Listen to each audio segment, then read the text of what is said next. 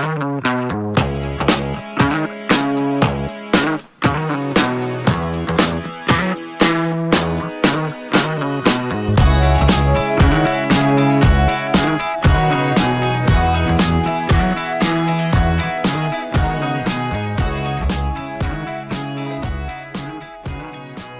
time for the top 10 takeaways is now. Now is top 10 takeaway time. Takeaway number 1 from week 4. Old players have almost no place in today's NFL. It's shocking. It's shocking to see how dusty even a 30-year-old wide receiver looks. I think 30 is the new 34 at wide receiver. And 26 is the new 30. Think about it. T.Y. Hilton, dust. A.J. Green, dust. We knew Larry Fitzgerald was dust. I mean, we knew that. But I did not know that we would be getting such underwhelming performances from not just A.J. Green, not just T.Y. Hilton, but also, think about it, Marvin Jones. Marvin Jones, top 10 in the NFL in routes run, but just 19 targets, right? So he has close to 150 total routes, only 19 targets. That's a 12.8% target rate on playerprofiler.com. To put this in context, a 12.8% target rate is even lower than Larry Fitzgerald.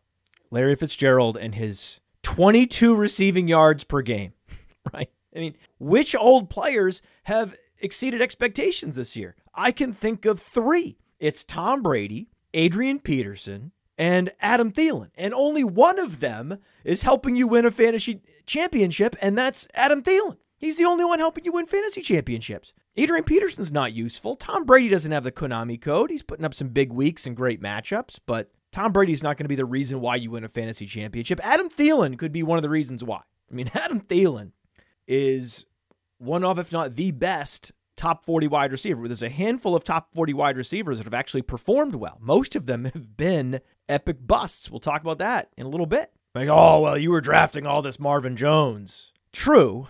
I do have a significant percentage of my best ball portfolios on Underdog have Marvin Jones, but that was specifically because on Underdog in tournaments, I was aggressively stacking on top of Matthew Stafford. So it was Stafford with Galladay, because you could always get Galladay in the late second round, and then Jones, and then Hawkinson, and then in some cases even Swift. So you could triple or quad stack depending on if you could get Swift, depending on where you were drafting your draft slot. You could almost always guarantee yourself a Kenny Galladay, a Marvin Jones, and a TJ Hawkinson, and a Matthew Stafford. So it's one of the most attainable triple or quad stacks on the best ball tournaments that Underdog Fantasy was running. And Underdog Fantasy, just incredible. You need to go there now, underdogfantasy.com, or go to the App Store, Google Play, type in Underdog Fantasy, get the app,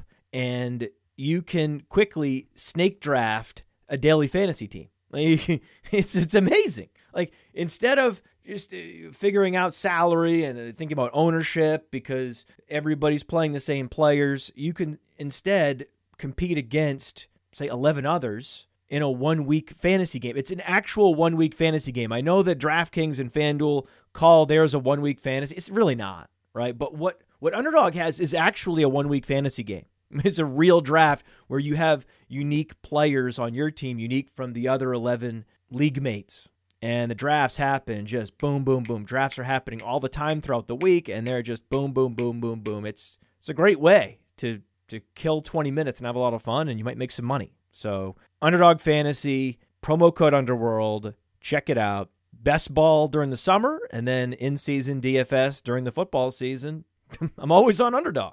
But we weren't necessarily super bullish on Marvin Jones. I mean, looking at our draft kit cheat sheet, we had Marvin Jones slotted in below Jamison Crowder. So it's not like we were banging the drum for Marvin Jones. We were not during the summer, but it just so happened that in a particular strategy of structural drafting and aggressive stacking in best ball tournaments, it made a lot of sense to get a lot of Marvin Jones because Marvin Jones has been highly volatile during his career and he's delivered boom weeks a lot. Like when you think of Marvin Jones, you think super volatile, boom bust weekly receiver. And he's just been busting. It's not no boom. It's no boom, just bust. That's Marvin Jones this year. And I didn't see that coming. I just didn't see every NFL skill position player age 30 or older, other than Thielen and Peterson, completely missing expectation. I mean, think about A.J. Green. A.J. Green was top in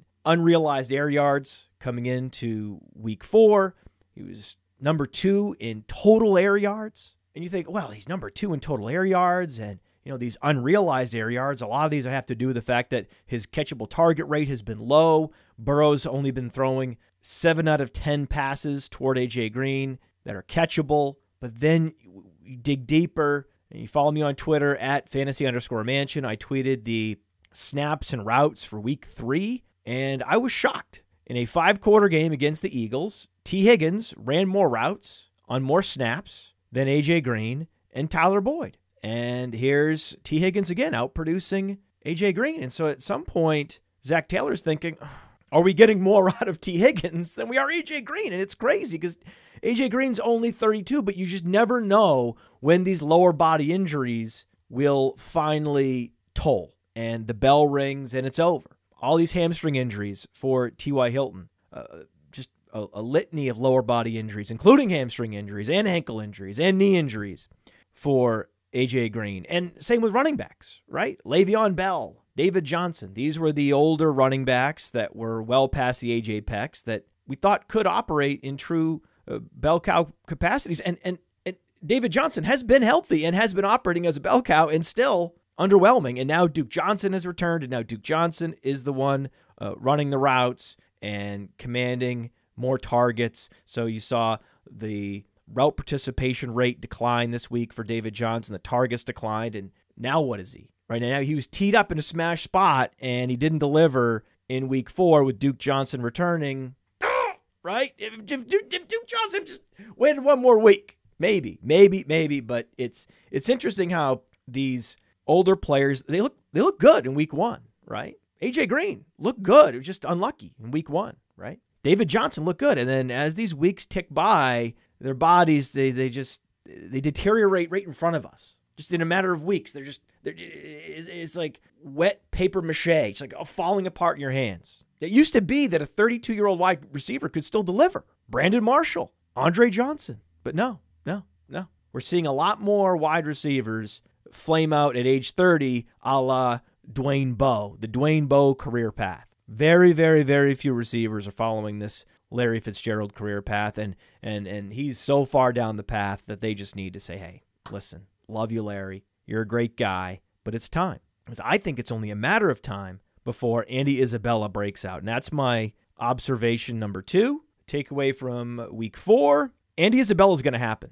He ran 19 routes in week 4 as the number 4 receiver, not number 3, number 4, still commanding close to 20 routes. So that he is just demanding that they put him on the field. And what was telling to me was that even though Keyshawn Johnson ran more routes in week 3, he ran 0 in week 4, and Isabella ran just 10 fewer than Christian Kirk. So the team is slowly acclimating Andy Isabella into a starting role. I mean, it's happening incrementally, but it's one thing to get targets and score some touchdowns in a game where Christian Kirk doesn't play and DeAndre Hopkins gets hurt. Okay, right? But with Hopkins in the game and Kirk and Fitzgerald all playing heavy snaps, they found creative ways to also get Christian Kirk involved, and that to me was telling and an important takeaway. You need to stash Andy Isabella. Unfortunately, he scored 2 touchdowns the previous week, and he was stashed by a lot of seasonal leaguers 6 days ago. But here's the beauty of it. Because he didn't produce last week, and Christian Kirk came back and did not suffer a setback, you'll see Isabella dropped across a lot of fantasy leagues. Go get him. Go get him and stash him. You might have missed him last week, but you will get a second chance to roster and stash Andy Isabella. Takeaway number 3, I was wrong about Mike Davis. I was dead wrong about Mike Davis. It's now 3 straight games with 5 or more targets. So he's done it, right? And he ran more routes last week than Curtis Samuel. Curtis Samuel is the victim of the touch squeeze. We knew that heading into the season.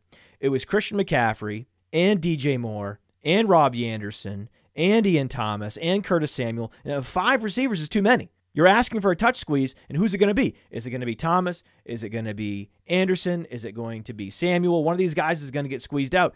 It's actually based on the route participation rates. Curtis Samuel. Curtis Samuel is running less routes than even Ian Thomas. So he's the one getting squeezed out, and it's reflected in the box score, in the fantasy scoring. He's going to be dropped, and I'm not in a hurry to pick him up in seasonal leagues, and it's a shame. It's a shame. I also believe that DJ Moore is not yet a bust. I know that many believe he is a bust. I'm not there yet. I'm not there yet, and I believe DJ Moore is an exquisite talent. I'm just not there yet, and I don't have a analytical reason why you should continue to maintain faith in DJ Moore, continue to start him. I'm going to keep starting him. I know that he's not producing, and I know that Robbie Anderson is out targeting him and out producing him, but they're running the same number of routes. They're both entrenched starters in 2 receiver sets. They're out there, and I believe that 4 games is not a large enough sample to know what you have in a wide receiver. I'm not convinced that Robbie Anderson is the true number 1 and that now DJ Moore has been relegated number 2. It's not. I don't think that Robbie Anderson is as good as he's looked thus far, and I don't think DJ Moore is as bad as he's looked, and I think that they will converge over the course of a season, that their production will be similar, but it will not be this entrenched hierarchy where you have Robbie Anderson in this number 1 wide receiver chair and then DJ Moore in this number 2 wide receiver chair. I think that they're going to converge, and that is going to be great for everyone that drafted Robbie Anderson in the double-digit rounds, and it's going to be bad for DJ Moore drafters who got him in round 3. So that's true. Like, he is likely going to disappoint this season, but I'm not in a place where I'm selling low, and I'm not as discouraged as others are because I'm too much of an ardent believer in DJ Moore. I have a lot of conviction in his ability, and I'm not ready to call him a bust. Not yet. Not yet. Observation number 5. No. Not so fast, Podfather. You can't skip takeaway number 4. We're not going to. I almost skipped number 5. We can't skip takeaway number 4. I would never. I would never rob the audience of a takeaway, especially one this good. 0 RB teams who missed on Mike Davis are completely fucked. They're fucked. They're fucked. And I just fucked myself on YouTube. I just lost all my abilities to monetize the show on YouTube. Oh no! I did it again! I keep doing this! Damn it! Fuck you, YouTube. Let's check in on 0 RB rosters, shall we? Michael Thomas, he's out. Devontae Adams out. Julio Jones, bust. Chris Godwin out. DJ Moore, so far, is a bust. Probably a bust. I guess if you drafted Adam Thielen in round 3, maybe you're feeling good. Maybe. Oh, no. And what about those handcuffs that you overdrafted, right? The 0 RB drafters with the Alexander Madison, 7 touches. J.K. Dobbins, 6 touches. Tony Pollard, 4 touches, right? So,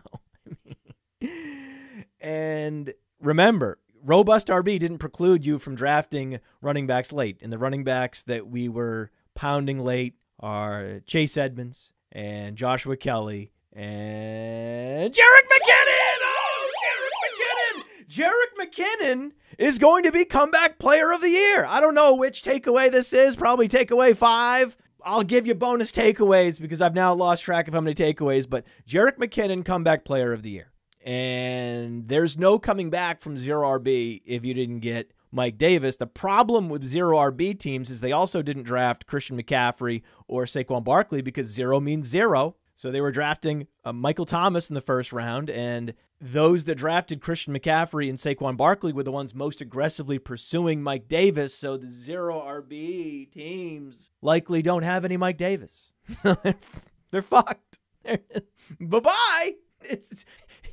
You're 0-4, right? I mean, maybe you had Ronald Jones. Right? Maybe you're 1-3 with this Ronald. You had a good week from Ronald Jones, except Ronald Jones, we'll talk about him in a little bit too, did the absolute least with the most routes and targets that a running back could possibly command, and Ronald Jones did the absolute least. So he gave you the bare minimum, right? He should have smashed, and he gave you just that. He did well enough, right?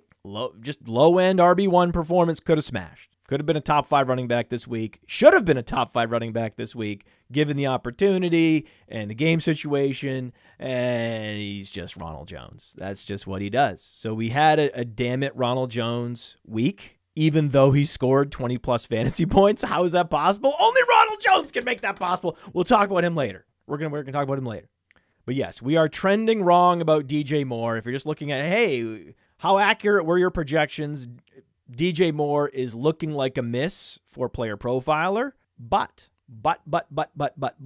so many hits because it's not just the right draft strategy, right? The right draft strategy is important, but you need to pair the right draft strategy with the right players. Look at Allen Robinson. He's going to be a top wide receiver in fantasy football this season, right? It's going to be Allen Robinson, DeAndre Hopkins. It's going to be, who's going to get it? I don't know. Adam Thielen's coming. Oh, watch out for Adam Thielen. Oh, Hopkins. Oh, Robinson. Oh, Hopkins. Oh, down the stretch they come. He's playing like a top fantasy receiver. We had him ranked number 22 overall in PPR on the world famous, in quotes, draft kit. Don't forget, few were as bullish on Allen Robinson and Amari Cooper, who we had ranked number 25. So there were absolutely instances where you would draft a wide receiver in round 3, and that was Allen Robinson, and that was Amari Cooper. And it's reflected in my underdog best ball teams. And recall, in the second round, we had Aaron Jones over Eckler, over Kenyan Drake, and over Josh Jacobs. Especially Kenyan Drake. Observation number 6, 7, 8. Kenyan Drake is who we thought he was. He was bad in an Alabama uniform. He was bad in a Miami uniform. And now he's bad in an Arizona uniform. He's just been bad. He's been outproduced this year by Chase Edmonds on a fraction of the touches. So why isn't Chase Edmonds the starter? I don't know. I insisted, Nate Liss. Listen, you need to respect this man named Chase Edmonds. He is better than Kenyan Drake. Period. In a vacuum, if I were starting a franchise today, I would rather have Chase Edmonds than Kenyan Drake. And Nate Liss chuckled, and Nate Liss was wrong. On that draft kit, looking at it right now, we also had a Joe Mixon over Michael Thomas and Devontae Adams and Nick Chubb. Ding, ding, ding, ding, ding, ding, ding. And I know that you all want a Joe Mixon dance party. I've heard about it, expecting it. Joe Mixon dance party would be fun. Jerick McKinnon dance party would be fun. But I just think if a guy is a first-round pick and he doesn't produce until week 4, even though he's the number 1 running back in fantasy this week, even if he was the number 1 running back, if you're drafted in the first round, you're expecting Joe Mixon to produce the amount of fantasy points that he's produced thus far. He's not yet even exceeded expectations on the season, so I don't believe it's appropriate to have a dance party, but we can do a breakout alert! Well, I'm happy to do a breakout alert! Breakout alert on Joe Mixon! The other running backs we were targeting heavily in robust RB drafts, Jonathan Taylor and Melvin Gordon. Melvin Gordon, over 100 yards and 2 touchdowns. I'm more concerned about Jonathan Taylor. We'll talk about him in a little bit. We also had James Conner ranked ahead of David Johnson, Todd Gurley, Le'Veon Bell. So we had the fresher, juicier running backs ranked ahead of the dusty running backs. So we did that right as well. We also had wide receivers like Devontae Parker ranked way ahead of consensus. A full 2 rounds ahead of consensus. Antonio Gibson, we had ranked number 52 overall, ahead of Zach Ertz, ahead of Cortland Sutton, and a number of other wide receivers that are being drafted in that zone. And look at where we had Dak Prescott. We had Dak Prescott nestled in this special tier all to himself between Mahomes and Russell Wilson. 35 spots ahead of Kyler Murray. 35 spots ahead of Kyler Murray because Patrick Murphy tweeted it.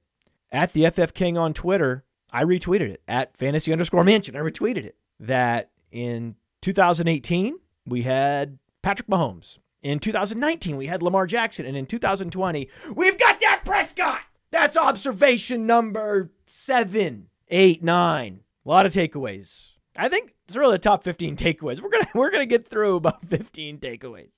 Takeaway number 8, 9, 10. How on earth, and I might as well say it because YouTube is already demonetizing this show. How the fuck are you not yet subscribed to playerprofiler.com? Just given what I laid out, how we aced the draft kit, how are you not subscribed to playerprofiler.com? If you subscribe to playerprofiler.com or you support me on Patreon, patreon.com/podfather, guess what? Guess what? We send out the Plays of the Week email, and we believed Joe Mixon to be a strong cash play this week and thought he would be chalk. Like, I thought, you heard me on the Big Tilt. I thought Joe Mixon would be the chalk, not Mike Davis. Same price. It's like, how could you play Mike Davis over Joe Mixon? How? You can't. They might get similar opportunities, but Joe Mixon's actually really good. Now, I was wrong about Mike Davis. Mike Davis is not a cardboard cutout running back. I believe he's better than that. I do not think he's replacement level. I will take the L on calling Mike Davis a 28-year-old journeyman that offers nothing special in that Carolina backfield. I think that he is an above-average talent. I did not think that a week ago. But if you do go back to playerprofiler.com, 11-18, 76th percentile agility score at 5'9", 217. So he has an ultra-high BMI, 32.0 BMI, with feature back size, and incredible size-adjusted agility. And now that he's commanded 5+ targets in 3 consecutive games, you have to officially call him a quality receiver out of the backfield. You can't do that. You can't command the target share and the receiving efficiency, deliver the receiving efficiency that Mike Davis has delivered thus far without being a good receiver. So give me the L on Mike Davis. Kind of. Because really the premise was, are you going Mike Davis or Joe Mixon? And I insisted you got to go Joe Mixon because he has such a higher ceiling, which was true. So I was right and wrong. Right and wrong. I'll take like a squiggly L. I'll take a lowercase L. How about a lowercase L? Lowercase L is just a 1, really. So I'll take that. This is from our Plays of the Week email. It's as follows. We laid out the case for buying low on Joe Mixon on this week's Top 10 Takeaways show. Remember last week? It is simply too early to panic after he posted a 78% opportunity share, number 6 among NFL running backs, and 45 weighted opportunities, number 10 among NFL running backs, against 3 wicked front sevens in weeks 1 through 3. Mixon's $5.8K salary on DraftKings should be chalky as Cincinnati hosts Jacksonville this week. I thought it'd be chalk. Anything but. Anything but. He was only 3.8% owned in the Millie Maker. Can you believe that? That's laughable. Kamara, 50% owned. Mixon, 3.8. This is why our lineups on the DFS Lineup Genius consistently make money. We did it again this week, even though we ran into the worst luck that I could possibly draw. Like the luck that we ran into this week. And it's not injury luck. Yes, we had some Austin Eckler and he got injured. And the unlucky result happened because we had an incredible number of Odell Beckham Jr. lineups. We maxed out our number of Odell Beckham Jr. lineups. We were as overweight as possible on Odell Beckham Jr. and Joe Mixon. However, and this is just improbable. This is the improbable bad luck that just happens. This is why you just keep playing week in, week out. I didn't realize we were going to win thousands of dollars in week 2. I didn't see that coming. I was pleasantly surprised in week 2. Oh, we finished top 10 in the Millie Maker. Wow, I guess I didn't realize. Week 4 was different. Week 4, I was like, oh my God, we're killing it. We're killing it. We're killing it. And I called Josh Larkey, my partner in crime with this DFS Lineup Genius. And I'm like, oh my God, we got Mixon, we got Odell Beckham. Oh my God. He's like, I have bad news for you. I was like, what? They're in alternate lineups.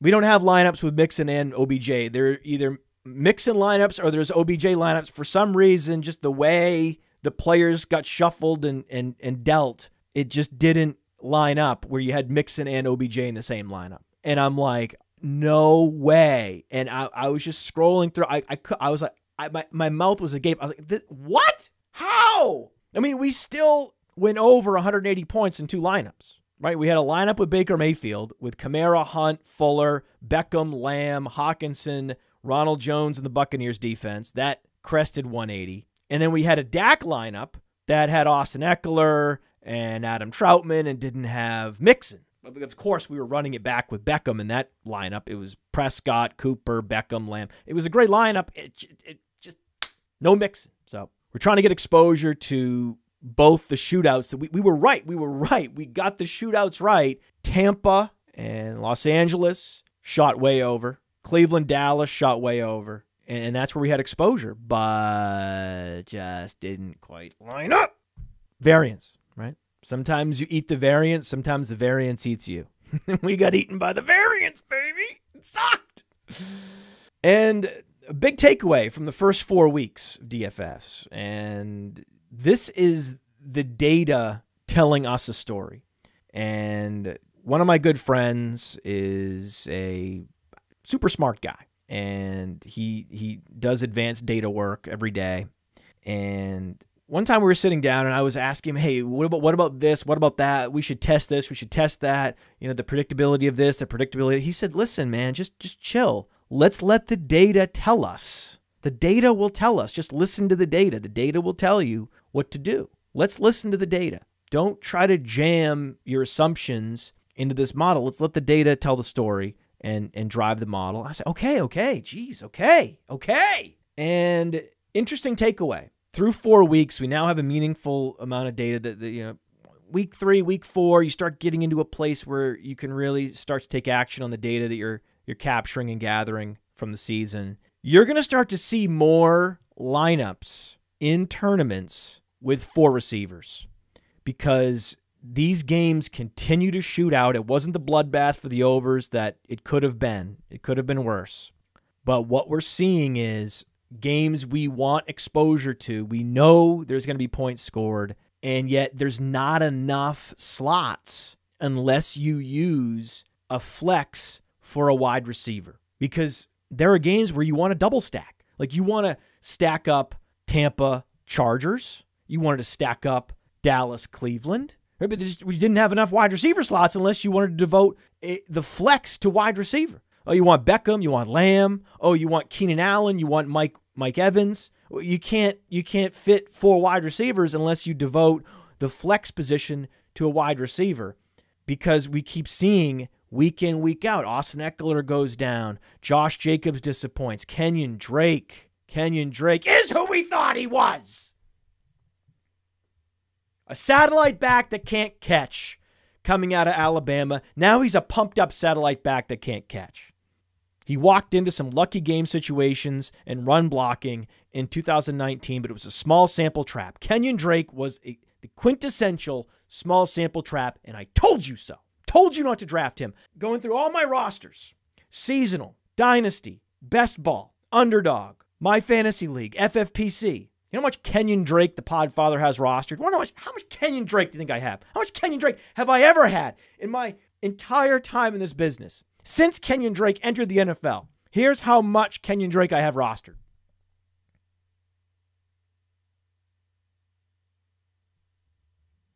None. None. Why would I? He's overrated.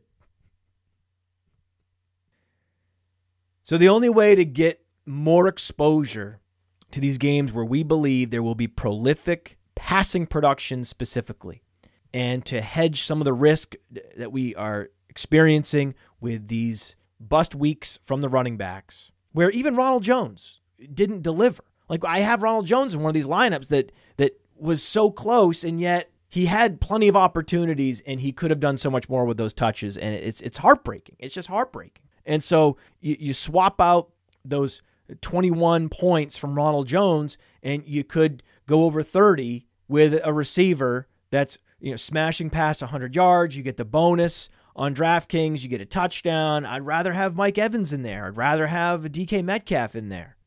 Rather have Keenan Allen. Look what Keenan Allen's been doing.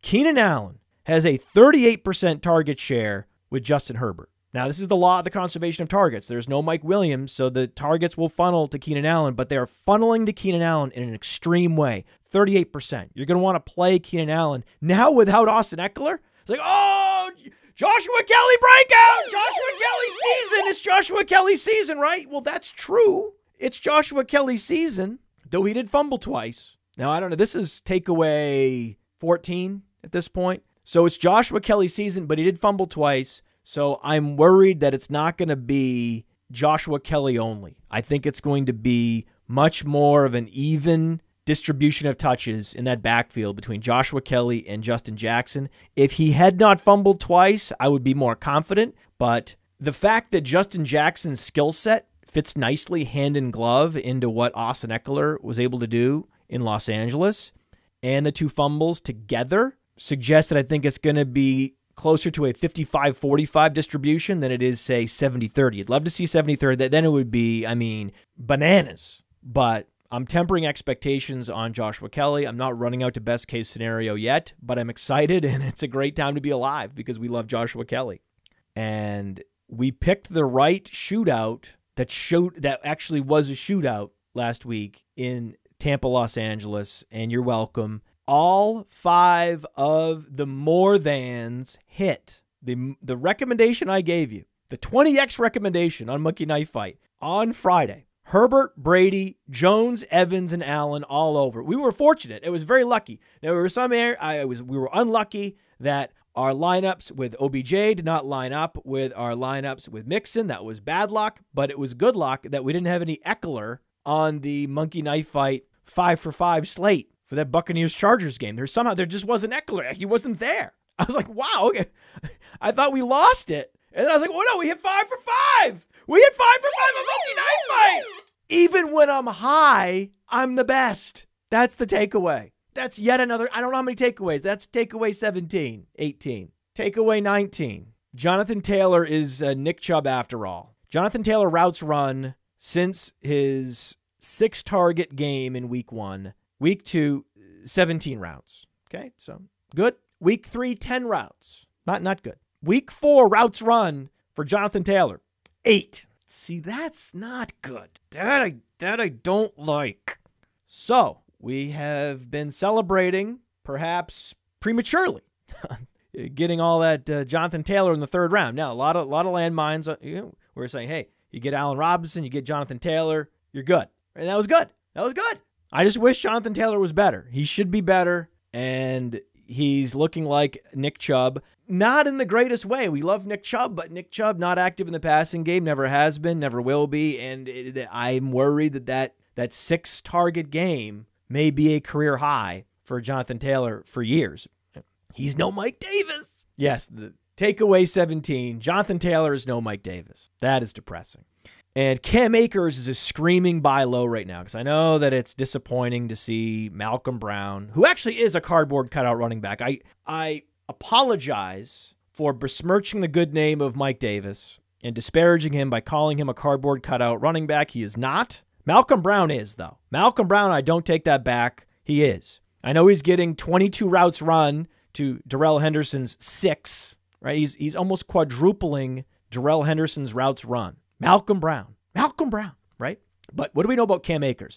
Big, fast, elusive, and excellent in the passing game. Better than Malcolm Brown in every way. And recall that heading into week 2, Cam Akers was named the starter, and he got all the running back touches in the first quarter before he got hurt. So I believe that this is actually good news. The positive spin on this egregious Malcolm Brown usage over Darrell Henderson is that it paves the way for Cam Akers to return to a primary back role right away. To be a bell cow as early as this year, Cam Akers, buy low. Final takeaway. Takeaway number 19. I guess this is the top 19 takeaways, right? Top 19 takeaways. That's good, right? That's good value on your fantasy show. I sell 10 takeaways and then I deliver 19 takeaways? How good is that, man? On Sunday, the Tampa backfield. You knew I was going. I teased it. I believe the usage, especially in the 4th quarter, in that Tampa backfield marks the end of the road for Ronald Jones. Ronald Jones and LaShawn McCoy, because LaShawn McCoy he's over again. Like, it's the end of the road for LaShawn McCoy again, but also Ronald Jones. In a week where he went over 100 yards and scored 20-plus fantasy points, he was a catastrophic failure. 20 carries, 24 routes run, 9 targets, only 20 fantasy points. How is that possible? How is that possible? Only 0.71 yards per route run. He had 9 targets. They were giving Ronald Jones up. They said, listen, right, beat us with Ronald Jones, Buccaneers. Right, we're going to cover Mike Evans the best we can, these tight ends, but you're going to have to beat us with Ronald Jones. So Brady said, okay, I'll target Ronald Jones 9 times, and on 24 routes and 9 targets, Ronald Jones delivers a total of 17 receiving yards. 17 receiving yards. And I think that marks the end of Ronald Jones. I think that Leonard Fournette will be back sooner rather than later. He needs to get paid. He's in a contract year. And I don't believe that Ronald Jones can hold him back. And I also don't believe that Ronald Jones can hold back Keyshawn Vaughn, because the Buccaneers' fourth quarter snap breakdown in the backfield was as follows. Ronald Jones, 13 snaps. This was after LaShawn McCoy went hurt. I know he got hurt. Okay, I know LaShawn McCoy went down, but it's just a matter of time. But LaShawn McCoy has had 27 lower body injuries the last 3 years. He's dust. It's over. Of course he was going to get hurt in this game. He was supposed to get hurt in every game. It was never going to happen for LaShawn McCoy. He's dust. He's done. He's washed. It's over. Like, oh, he got hurt. That's the reason. That's not the... What do you mean that's the reason?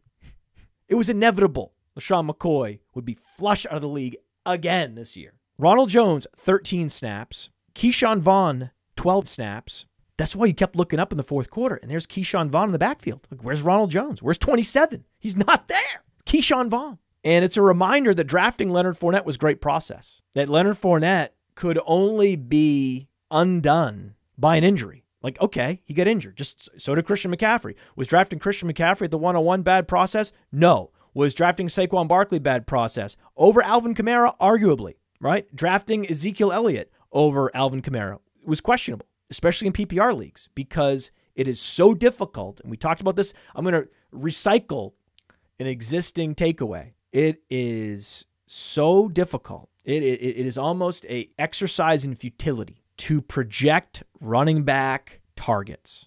Look at Mike Davis. I mean, how would you know? I mean, how could you think that Mike Davis at this point in the season would have quadrupled Kenyan Drake's targets? Like, who would think? How could you think? How is it even possible? I don't know. I don't know. It's happening. I don't know how it's possible. It's happening. But because that is true, that you must put a super premium on the handful of running backs that we know over the course of multiple seasons have been 100 target per season target hogs, right? The true target magnets are so valuable and so difficult to find. It is McCaffrey and Barkley and Kamara. And we thought it was Austin Eckler. Oh, it actually wasn't. Tricked, right? You think it's this? Nope. You think it's nope. But what? Nope. Mike Davis. No, it's actually Mike Davis. That's the answer. You thought you had all these ideas for all these running backs that might catch a lot of passes. We told you there was actually Jerick McKinnon in the double-digit rounds will exceed expectations, especially in the passing game. That was the recommendation. So maybe everyone but us struggles, right? Maybe it's a futile exercise for everyone but us, right? But it's just hard. It's very difficult. It is a monumental task to try to go out and find the running back that's going to finish top 5 in the league in running back targets, who has not in his history put up multiple 100 target seasons. But that is why you needed to draft Kamara at either the 102 or 103. It's that principle. The difficulty in projecting and acquiring, capturing running back targets is why we as an industry were just a slot or two too low on Alvin Kamara. Is that observation number 21? I don't know where we're at now. But it was also a good process acquiring Leonard Fournette in the 3rd and 4th round, because he has a yards per carry north of 5.0. So he's been an efficient runner thus far. And if he were not traded, because that was it was either, oh, well, he could get cut. That's unlikely, but possible. More likely, he stays in Jacksonville, but because they're a tanking franchise, he will likely underperform expectations on Jacksonville behind one of the league's worst offensive lines on what is ostensibly a bad offense. And then a funny thing happened this year. Exactly what I predicted with this Jacksonville offense is happening, that the passing game is more efficient and it's helping to buoy the entire offense. And not only that, in addition, the offensive line has been more efficient. The offensive line has taken a major step forward this year, both in the Jacksonville range of outcomes and both things that the Podfather predicted this summer. And so James Robinson is proof that the Leonard Fournette pre-draft process was correct. James Robinson has close to 350 all-purpose yards and is an RB1 in fantasy. And he proves that drafting Leonard Fournette was the right move all along.